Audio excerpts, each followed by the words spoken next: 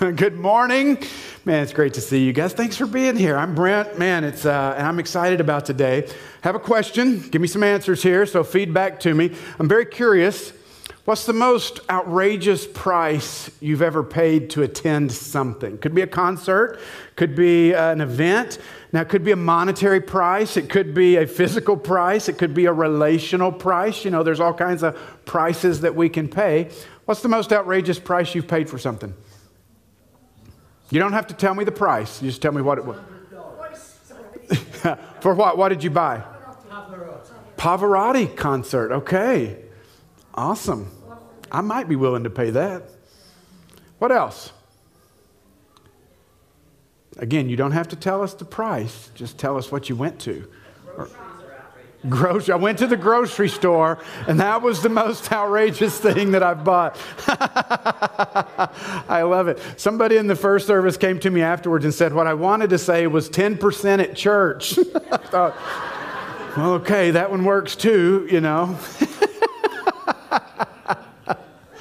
Now, somebody in the first service said they paid, they didn't tell us how much, they couldn't remember, but they paid to attend a private concert with Prince. And that just shut down the conversation because nobody had anything else to say after that. Because everybody, I think, was like, okay, wow, that was pretty impressive price to pay. Now, I don't remember the monetary price on this one, but I do remember back in high school, 1991, I was a senior. Garth Brooks was making it very big. And there you go. What's that Rope in the Wind tour right there? Coming to Little Rock, Arkansas. And back in the day, for those that you guys, most of you guys know this. I don't know if there's anybody I had to explain this in the first service because the first service, they're like, what? How did you get tickets back then? No, you didn't have a computer to go buy them from Ticketmaster. You know what you did? You had to go to the arena box office, and a lot of times you had to wait in line. Now, fortunately for us and this group that was going, we had a friend who had already graduated high school, evidently with too much time on their hands. So they went and stayed outside for a week at the arena box office in Little Rock. They got us tickets. It was amazing. I mean, it was a fun concert. Garth Brooks, you know, he sang Friends in Low Places and all that stuff. I didn't have to do that, you know, but somebody paid a steep price in order to get those tickets for us. A few years ago, we were in New York, and my feelings were very much hurt. We wanted to go see a Broadway show, and man, those tickets aren't cheap either. I mean, they were like over $200 a piece, and of course, my family of, 9 of us, that was a decision. I'm like, most of you aren't going. Me, Carrie, and Jaden went. That was it. That was all I was putting the money out for.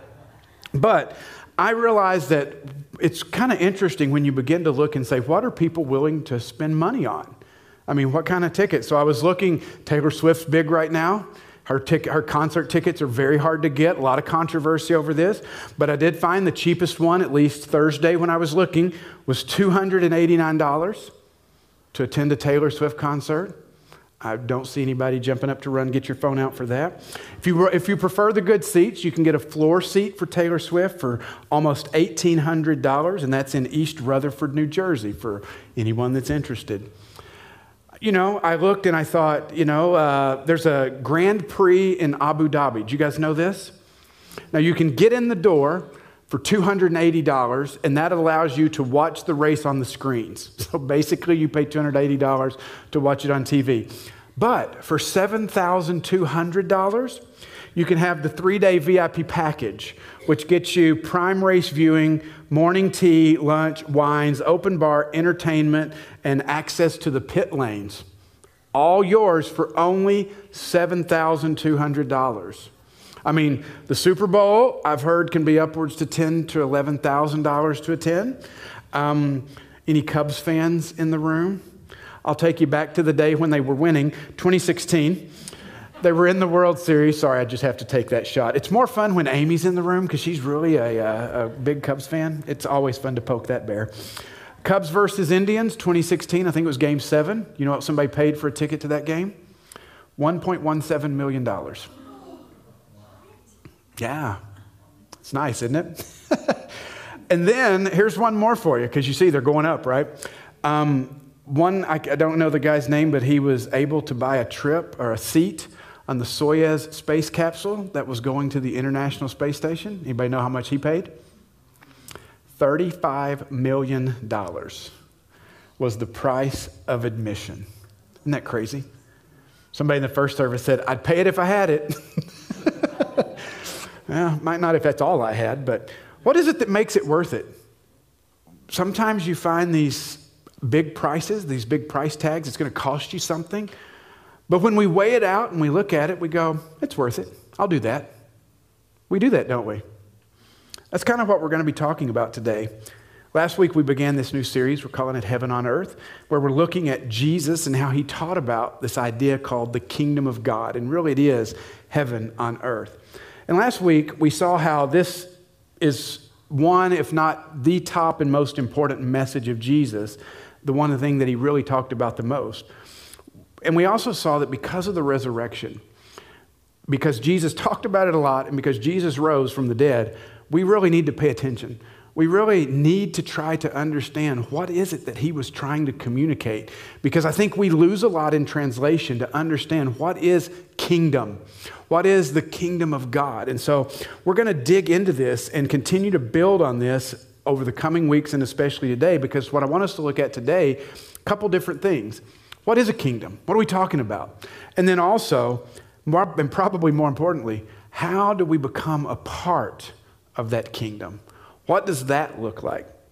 So last week we did touch on this just briefly, and I want to kind of expound on it a little bit today. What is a kingdom? We don't deal with that language a lot. We talked about the UK and all the fun over there, but what is this kingdom that Jesus is speaking of? There's an author and New Testament scholar, seminary professor, his name is Scott McKnight. And he tells the story that he says, in his seminary classes, he became very concerned because he would hear these seminary students, these are the future pastors and ministry leaders in the world, and they would come in and they would start talking about the kingdom of God, and he would find, kind of like what I shared last week, that they would talk about it in a couple different ways. Like one way they would talk about it in just this idea of salvation only. The kingdom of God is salvation. That's what it's all about. Get saved so you can go to heaven when you die. But then on the other side, he heard him talking about that social justice piece. Well, no, it's not going to heaven when you die. It's just do good while you're here. And he really began to think that can't be it. So he talks about in his book, The Kingdom Conspiracy, great book. If you're interested, you should pick it up. And he says what he did is he decided to just dive in. He said, I'm going to look at every aspect or every time the word kingdom is used in the Bible. What's it talking about? How is it being referred to? And so what he found is that there's very specific language about how that was used in the Bible. And then he looked in the Old Testament and he said, you know what? When I looked in the Old Testament, it was never talked about in terms of salvation or social justice at all. It was different than that. And even as Jesus begins to use it, there's a different idea behind it. Not that salvation and social justice aren't a part of it. It's just really not what was in mind. So what did he discover? Well, when he went to the Bible, what he discovered was that a kingdom, first and foremost, has a king. It's not much of a kingdom without a king or a queen, I guess we should say, since Elizabeth just passed away not too long ago. It has a ruling monarch, and in our case, this is a king. And that, to me, that seems self-explanatory. How long can you have a kingdom without a king? Well, I think that's when you have problems, right? If you go back and look in the history of the United Kingdom, especially the problem comes when you have two kings, right? I mean, when you have fighting, it splits things up. But we mentioned last week how, we all have a ruling authority in our lives. I mean, here at the church, I have a ruling authority. You may not know this. It's not just Brent gets to do whatever he wants to do, unfortunately. I report to the elder board. That is who is my bosses here. You may have a boss at work or at job or somewhere, or maybe you're to a place in your life where you think, praise God, I don't have that. I am my own boss. But we all have a boss of some kind, a ruling authority, even if we make it ourselves. And you can't miss the numerous times in Jesus' ministry where we find these royal references, things from the Old Testament and just even in the New Testament where they continue to talk about Jesus as a king, up to and including the point where he's crucified on the cross. Or before he's crucified, he's engaging with Pilate, and Pilate's saying, well, are you a king? And Jesus admits, yeah, basically he is. And then even as he's crucified above the cross, Pilate puts that placard that says, King of the Jews. So it begins with a king. Secondly, we find that the king has authority or rules and reigns. This to me is also self-explanatory, because really, can you claim to be a king if you have no authority? Anybody ever been in a job before where you were given a lot of responsibility but no authority? Have you ever been there? Oh man, how fun is that? Terrible, thank you. It is awful. Back in my banking days, I was given responsibility for some compliance things. They were very serious because it's something we got evaluated on every year. The regulators came in, they'd look at it, and it was monitoring cash transactions and all this fun stuff. And the nice thing about that regulation was it was not just the bank could be fined. The bank could be shut down if we weren't doing it right. They could get a cease and desist letter. And I, as the person in charge of this, if I was found negligent, I could be fined up to $250,000 and put in jail. That was my responsibility. And they gave me no authority to implement any changes that might need to be changed along the way to make sure we continued to comply with this. Makes no sense, right? I think I got in trouble at one point when I pointed out that I might need a little bit of authority to do more than just say, hey, this is wrong. But it was a problem.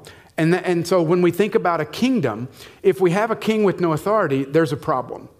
My favorite quote for leadership says, if you have a leader with no followers, it's just somebody taking a walk. Well, I think the same could be said for a king. A king without any, followers, is without any authority, can't really rule, can't really do anything. So you have a king with authority, and then also you do have people. You do have people that are under the rule and the reign of that authority. And that's what Jesus is talking about, especially in the New Testament. He's inviting us in to be citizens of that kingdom. There are people that submit to the king. They follow his authority or come under his authority. And the Bible talks about this as the body of Christ. And some would even go so far to say that's even describing the church. And I would agree, that's part of what we're doing. We submit ourselves as a people under the authority, the reign of King Jesus. The next part, as we see, is the one I think that we have the most difficult with. This is the most challenging. It's the rules, the laws, or a way of life. That's part of a kingdom. The king gets to establish the values that will be a part of their kingdom. I mean, it's interesting right now. If you watch the UK, what's one of the things that's happening is that Charles is beginning to make some changes to the things that were long-standing traditions and way of the culture of the royalty when Elizabeth was on the throne. The king gets to do that. He gets to say, here's what it means to be a part of my kingdom. And it includes surrendering and submission to the king's way. And in Jesus' kingdom, it's basically surrendering to the law of Christ. And then the final aspect of the kingdom that we find that McKnight mentions in his book is the land. You got a land, there's a domain, there's a realm over which the king presides. You think about Israel in the Old Testament, you had King David, who was over the kingdom of Israel, and he had a very defined geographic area. I mentioned earlier, Jesus, as he was talking to Pilate, was talking about his kingdom. And listen to what Jesus says to him. He says, my kingdom is not of this world. If it were, my servants would fight to prevent my arrest by the Jewish leaders, but now my kingdom is from another place. Now, that doesn't mean there's no realm over which he rules. There really is. In fact, as we begin to think about this, there's the realm of Jesus, and we call this the kingdom of God, kingdom of heaven. And you have kind of the earthly realm that we exist in now. And we do read in the Bible that there are rulers and there are authorities that exist in this world, in this realm. And when Jesus says, my kingdom has come near, what he's talking about is these two realms begin to overlap. And you find kind of in the middle where those two are coming together. And we know that as we read through the New Testament, there's a day where there will be a new creation. It's not a spiritual place. It will be a physical place because we will have resurrected bodies and we will live in that new creation, in this new city, in this new garden with Jesus forever. That realm will completely overtake the existing realm. And we're going to dig more into all these things in the coming weeks. But those are the things that define a kingdom. I think that's a good list. I think it's a good list as we think about what that means. But I also want to dig a little deeper, though, because it's not just enough for us to know, oh, great, Jesus has a kingdom. Really, the question is am I in that kingdom? Am I a part of that kingdom? If not, how do I get there? Can I get there on my own? When I get there, can I get kicked out? There's a lot of good questions. We won't get to all these today. But is there something we need to do? Is there a requirement that we have in order to be a part of Jesus' kingdom? And I think we have to begin with just the understanding that I think it would be very sadistic of Jesus to tell us that he's got this great kingdom, this beautiful, wonderful place, and us have absolutely no way to get there. Would you agree with that? And I don't think that describes Jesus. I don't think that's the case at all. Now, several years ago, I had the opportunity to go to the United Kingdom for the first time. I was there. It was a wonderful experience. If you've been around me 5 minutes and you've heard me talk about my trips, you know, if you came up to me after church today and you said, here's a plane ticket to London, I would say, goodbye. I'm out of here. I love this city. I don't know why. I just do. But you know how I got there? It was very simple. I bought a plane ticket. I drove down to the Des Moines airport. I went through, the ticketing agent and security and all that. I got on a plane. First time I flew to Charlotte, North Carolina. Got on another plane, flew right into London's Heathrow Airport. Got off the plane, went to a lovely customs agent who looked at me and said, why are you here? I said, I'm on holiday. They said, how long are you going to be here? I said, a week. They said, have a good time. Stamped my passport, and I was allowed to go in. That was it. And once I was in, guess what? I was free to walk around. I was free to explore. I got to taste the food. I got to see these incredible landmarks. These are just a couple, like Big Ben and Elizabeth Tower and the Tower Bridge. Saw Buckingham Palace, Trafalgar Square. Got to walk around Harrods, which is amazing. It was better the first time because Carrie wasn't with me to spend my money, but that's okay. Second time was a little different. That's where these were from. Is the kingdom of God, is getting to the kingdom of God like that? Is it like jumping on a plane and going through customs and all that fun stuff? Fortunately, Jesus tells us. Jesus doesn't leave it a mystery for us to go, let's see if they can figure this out. He's not that way. He makes some statements about entering or inheriting the kingdom that give us some insights into how this happened. We're going to look at a couple of them today. But I do want to throw out a word of warning because they can be a bit challenging. They can especially be a bit challenging to us as we live in a very prosperous place, in a very prosperous culture, where we have need of very little. And we look at things and we think we are very self-sufficient. Individuality is a value and a priority. And what Jesus has to say is going to smack that right in the face. Let's dig in and see what he says. We're going to start with Matthew chapter 18. We find this interesting story. The disciples crack me up. They're following Jesus. They're seeing him do some amazing things. And time after time, one of their most pressing questions? Jesus, who's the best? Who's going to be the greatest? Jesus, tell me. Is it going to be me? It's going to be me, right? I'm going to have the good seats in heaven. That's really all they were concerned about sometimes. It's like, just tell us who is going to be the best. And Jesus uses this as an incredible teaching opportunity. Look at Matthew chapter 18, starting verse 1. It says, at that time, the disciples come to Jesus and ask, who then is the greatest in the kingdom of heaven? There's your question. Jesus called a little child to him and placed the child among them. And he said, truly I tell you, unless you change and become like little children, you will never enter the kingdom of heaven. Therefore, whoever takes the lowly position of this child is the greatest in the kingdom of heaven. And whoever welcomes one such child in my name welcomes me. Now, I don't know about you, but my eyes, when I read that, go to the very strong language that Jesus says when he says, you will never enter the kingdom. It's like, whoa, that sounds pretty serious. Why is he using such strong language? Well, hopefully it does get our attention, not to scare us, but to give us hope in how he's describing the entrance to the kingdom and what it's like, and the intentional way that he talks about how we enter. Now, how did he say you have to be? What did he say? He said, like a what? Like a child. Like a child. Now, when I say that, when Jesus says that, like a child, what comes to your mind when you think of that? Jesus says you have to be like a child to enter the kingdom. So what does that evoke in your mind? What was that? Innocence. Humility. Dependence. Love. Always busy. Yes, very active. In the first service, I had Leslie's grandchild. Yep, Leslie's old enough to be a grandma. Kinsey Turk is here. And when we think about Kinsey, who's how old? 4, 5, 6, 8 months? Oh my gosh, slow time down. 8 months. What can Kinsey do for herself? Leslie? Sit up. And really, she's got to probably have some help with that, right? She can do it once you put her there. But really, Kinsey can do nothing on her own.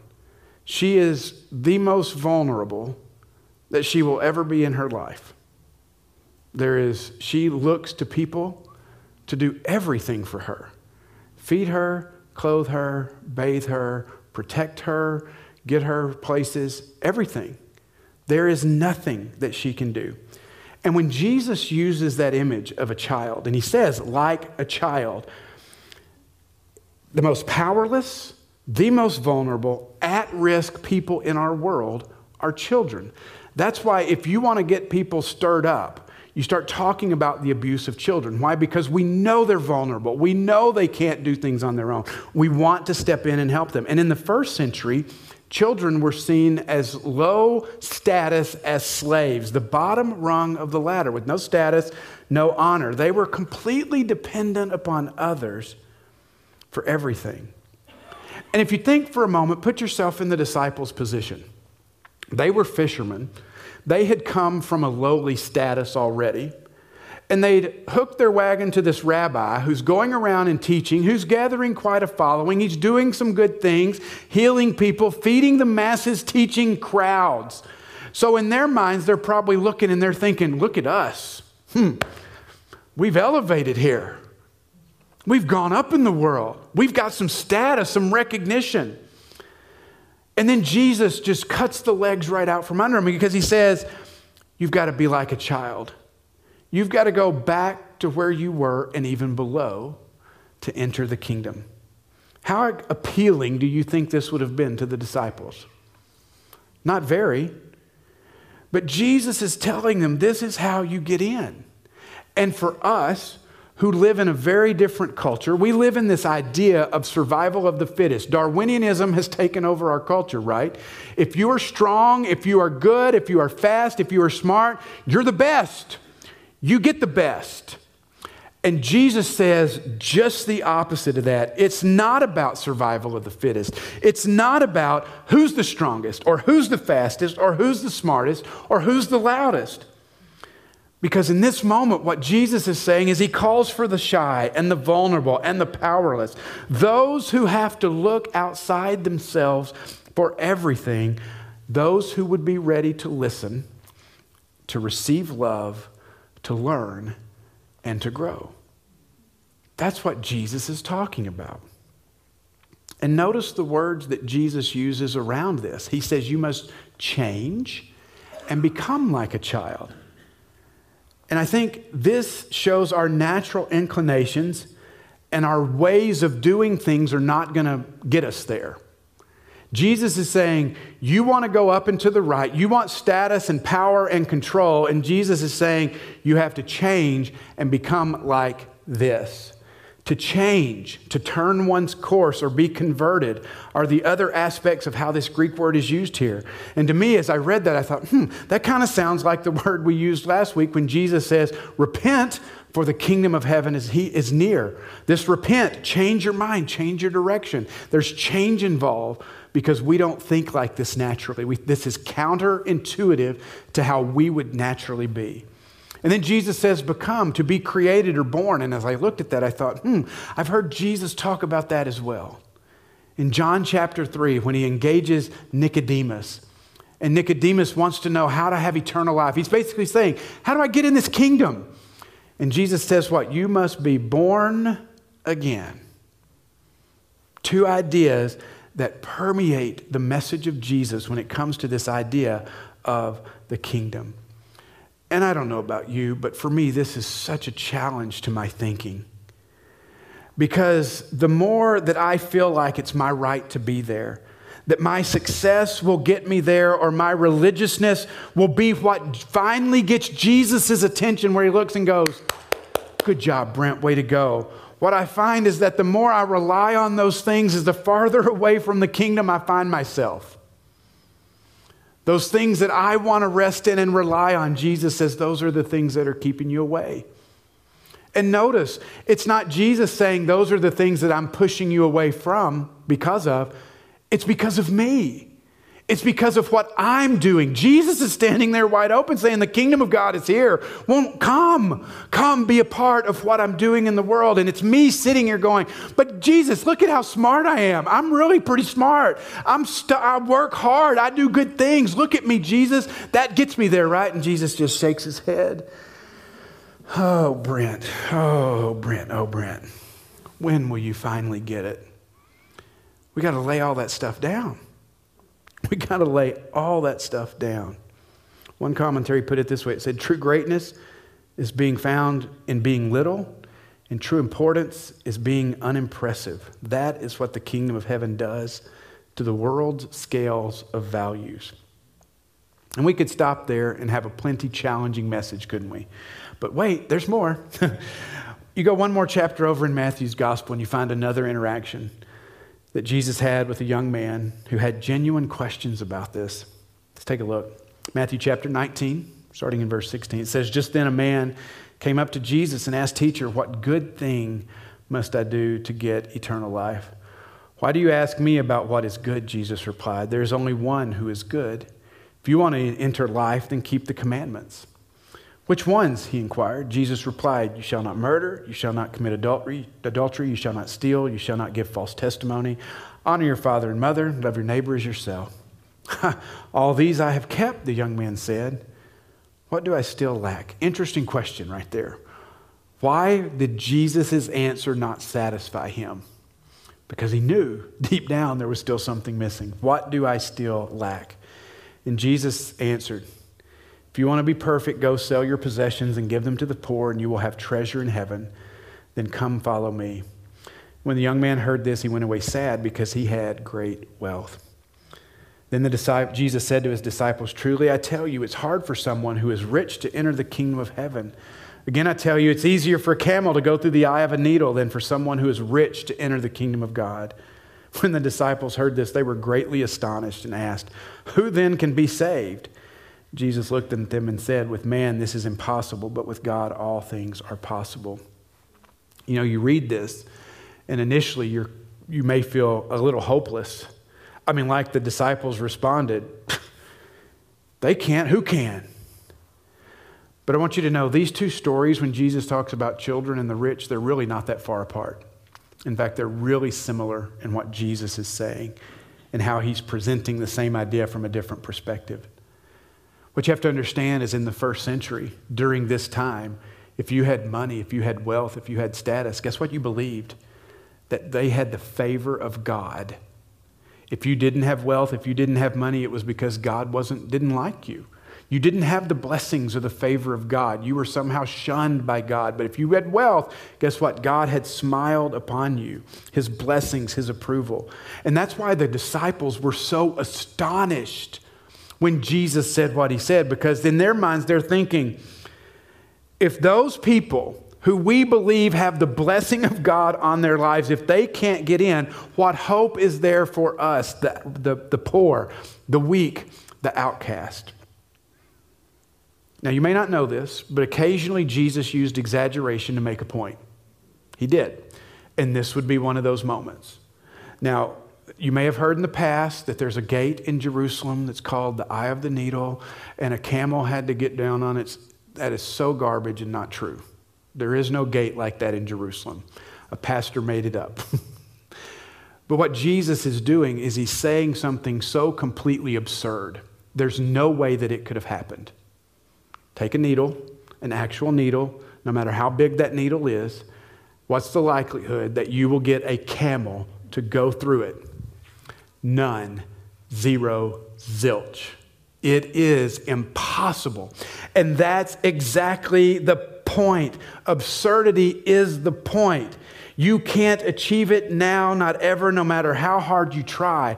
And N.T. Wright makes this statement. He says, and it's in that moment that all human calculations and possibilities stop, that God's new possibilities can begin. What is impossible in human terms is possible for God. And like the little child, we have to be willing to come to Jesus and in his kingdom empty-handed, vulnerable, humble, not because God won't accept us, but because everything we think we have to offer, all the reasons we think we deserve to be there, are precisely the things that will keep you from surrendering to King Jesus. And the more tightly we hold on to them, the farther away, again, we find ourselves from the kingdom. For the disciples, it was how great they thought they were, and Jesus had to get rid of that thinking. It will keep you from ever seeing your need for Jesus and the kingdom. To the rich man, his religious activity, his goodness, his wealth became the things that we also rely on for acceptance, don't we? But how often, even for us, just like the people in the first century, do we see things in our lives as a blessing from God rather than the detriment to our spiritual growth and development that they really are? That's a challenging message for us, isn't it? We are blessed, we are prosperous, we have need of nothing. And so the message of Jesus when he says, come empty-handed, is challenging. It's very, very challenging. Now, is Jesus saying then do enough good deeds, get rid of your wealth, and if you do the right things, you can get in? Absolutely not. Because as you continue to look, you find out that everything that was needed to be done has already been done. That's what the cross and the tomb, the empty tomb, were all about. But what I love is how we see this entrance into the kingdom described even beyond these two stories of Jesus. Because look at this next list on the screen. We talked about come like a child and come empty-handed, but you know what? It talks about how come to be salvation. And it's talking about being born again and redeemed and made righteous and adopted into God's family and set free and liberated and rescued. And all these things talk about how the incredible depth to the different ways that we are brought into God's amazing kingdom. But we do need to remember something. We're going to dig more into this next week. Those who are a part of the kingdom should have a certain look about them. I'm not talking about button-down shirts and gray blue jeans or whatever. But there's something that should distinguish the people, the citizens of this kingdom, from the other kingdoms. There should be patterns of life and faith or fruit. You know why? Because a life that is overwhelmingly pointed in the direction of Jesus will begin to look more and more like him. And we'll talk more about that next week. Those who want to enter the kingdom must listen to what the king says and do what he says. And the reward for responding is fellowship with Jesus and his community, now and also forever. And those who are his followers, we don't earn anything, but the reality of our faith is made evident by how we live. I'll just close with this. I got to go to London. I've been there several times now. It is one of my favorite places to go. As I said, I would jump on a plane and leave you tomorrow if I thought I could go spend another week there. When I was there, I had access to go almost everywhere people in the public could go and experience everything that the city had to offer. But there was a difference. And I was aware of that difference. You know what it was? I was a visitor. I was a visitor. I did not have all the rights of the people who were citizens of the kingdom. I couldn't vote. I couldn't run for office. I didn't have access to their health care or their social services. My stay was temporary. And I can't help but wonder if that isn't how sometimes we approach the invitation of Jesus to become a part of his kingdom. We want to visit. We want to sample some of the restaurants. We want to see some of the sights. But at the end of the day, we see the requirements. We see what it would take, and more importantly, we see what we might have to surrender, and we think that the cost is too high. You see, I asked you in the beginning, what's the price of admission? What's the price you're willing to pay? You see, really, I think the question becomes, what is the most important thing about you? Or what is the most important thing to you? Because what we see in these stories today is that just like the rich man, just like the disciples, Jesus has a way of putting his finger on those things and asking us, are you willing to lay those things down for me? Your family, your career, your money, yourself, your identity, your politics. What is it that you're being asked to lay down? Because the one thing about a king is he never takes second place. King Jesus will never. But what we do find is an invitation to follow. What I love about Jesus is sometimes I feel like we, in the way we approach faith, we make this much more a get in or get out. Make this decision, do that thing, it's done. And really, I don't see that with Jesus. You know what I see with Jesus? He says, come follow. Check it out. See what you think. Because he's convinced, he knows that if you see who he really is and what he really is offering, everything in this world pales in comparison. And so maybe you're challenged today and you're thinking, do I want to follow Jesus? We're not asking you to give up the rest of your life. We're just saying, take a test and see. But I'm convinced he'll prove himself to be faithful. Jesus will show you some things you need to lay down, some riches you may need to give up. But just know when he does, it's not because he says, I want to punish you and I want to make your life harder. It's because he wants to rescue you and he wants to set you free. Let's pray.